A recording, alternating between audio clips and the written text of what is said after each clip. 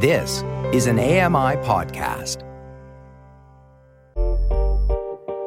Hey, Dave Brown here. If you enjoy this podcast portion of our show, remember you can watch it live every day at 9 a.m. Eastern Time on AMI TV.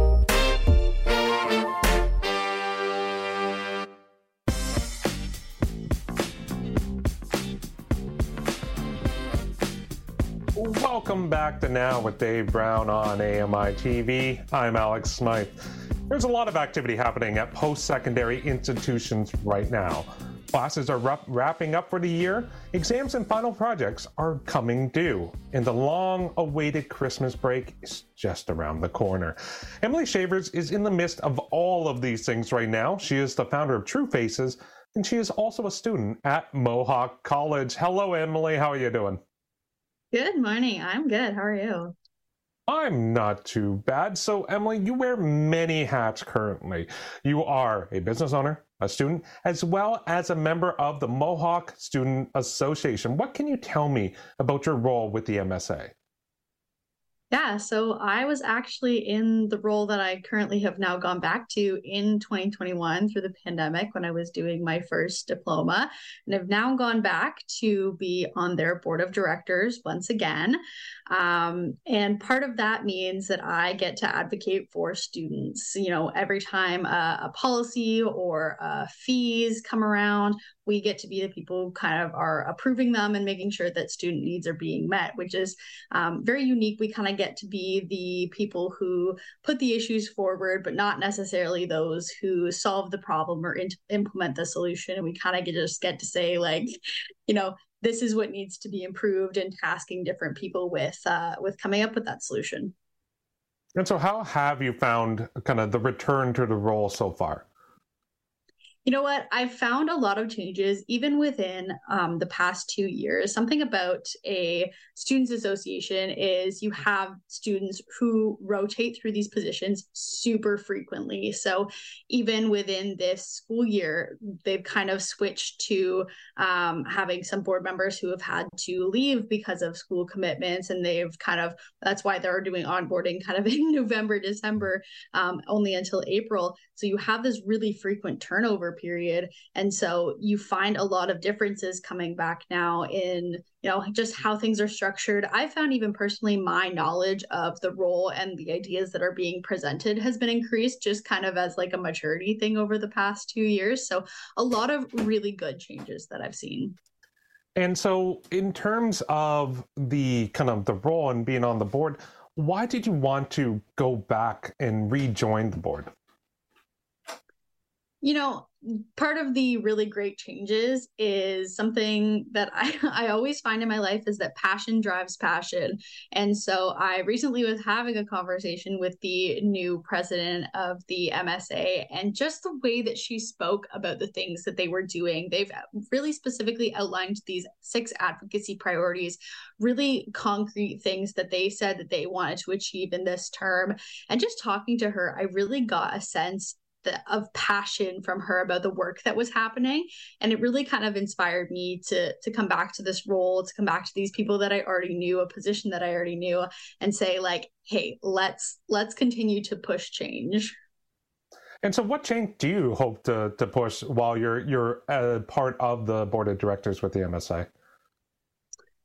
The favorite thing about my role is that I do get to be a voice for students with disabilities, specifically physical disabilities. We have other people on the board who are maybe neurodivergent and are registered with accessible learning services, but I really get to bring the perspective of the physically disabled students. Even when I was back on the board in 2021, I was the first student with a visual impairment that had even come across the board. And so we were really working together to decide, like, okay, what accommodations are going to be needed? How do we need to structure meeting materials and that sort of thing? And they were really great about that.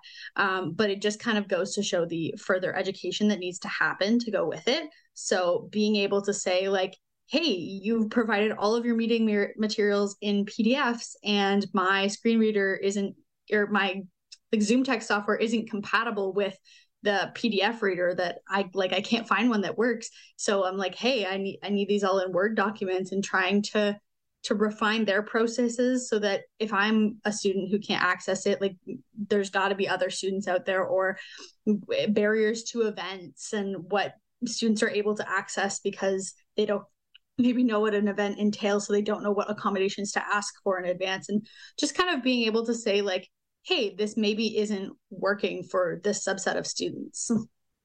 No, that's great work that you're doing within that to help push the kind of the knowledge and awareness for it. As a former Mohawk college student and alumni myself, I always appreciate, and I know that the MSA always does a lot of great work to really kind of make sure the space is inclusive to all students. So thank you for that continued work. But in terms of, okay, let's get away from the school. It's the holiday season is around the corner. Classes have got to be wrapping up for you soon.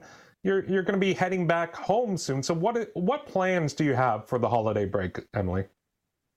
So I always get super excited to go home and see my family again. I've just recently actually visited my sister and it was super rejuvenating, but I'm actually done my classes and I am just waiting for my sister to finish up her exams so that we can head home. And in terms of plans, my family's always kind of, done some sort of excursion or getaway. Sometimes it's going to Collingwood, or last year we went to Montreal, and my mom loves to present these little surprises in various like forms. So one year it was like a cut up like puzzle that she made us do, or sometimes she'll give my sister the train tickets and me the hotel reservation and my dad the itinerary, to kind of give these special little ways of kind of being like, okay, this is the family experience that we're doing. So far I've been told we need to make sure we have a bathing suit and our snow stuff at home, and those are the only requirements so far of what I know that is going on. So something is happening, like, usually that time between Christmas and New Year's, we usually have this kind of getaway experience, whatever it may be. So really looking forward to that and seeing what it could be.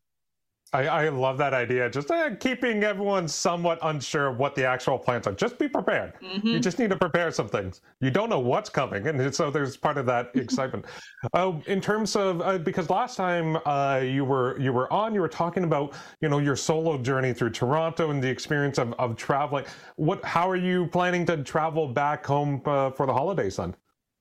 You know what? The best part about going home is that you get to go around Toronto. So I actually, like I said, I'm waiting for my sister so that we can go home. So she'll travel from London to Hamilton. We'll meet up at Aldershot, and then we'll take the GO train, quite literally end to end, Aldershot to Oshawa. And then we get picked up in Oshawa together for another little hour drive home. But it's a bit of a travel, but we get to go around the busy city, and it's a lot more of a simple process. I've done that trip many times, and it definitely is smooth when you don't have to transition in Toronto at Union. Emilee, thank you so much. Have yourself a great holiday season, and we'll chat with you in 2024. Thank you. That was Emilee Schevers, the founder of True Faces, and she is also attending Mohawk College in Hamilton. Coming up after the break, it's time to set your New Year's resolutions. But Anu Paula gives you advice on how to better tackle your goals for the new year. You're watching Now with Dave Brown on AMI TV.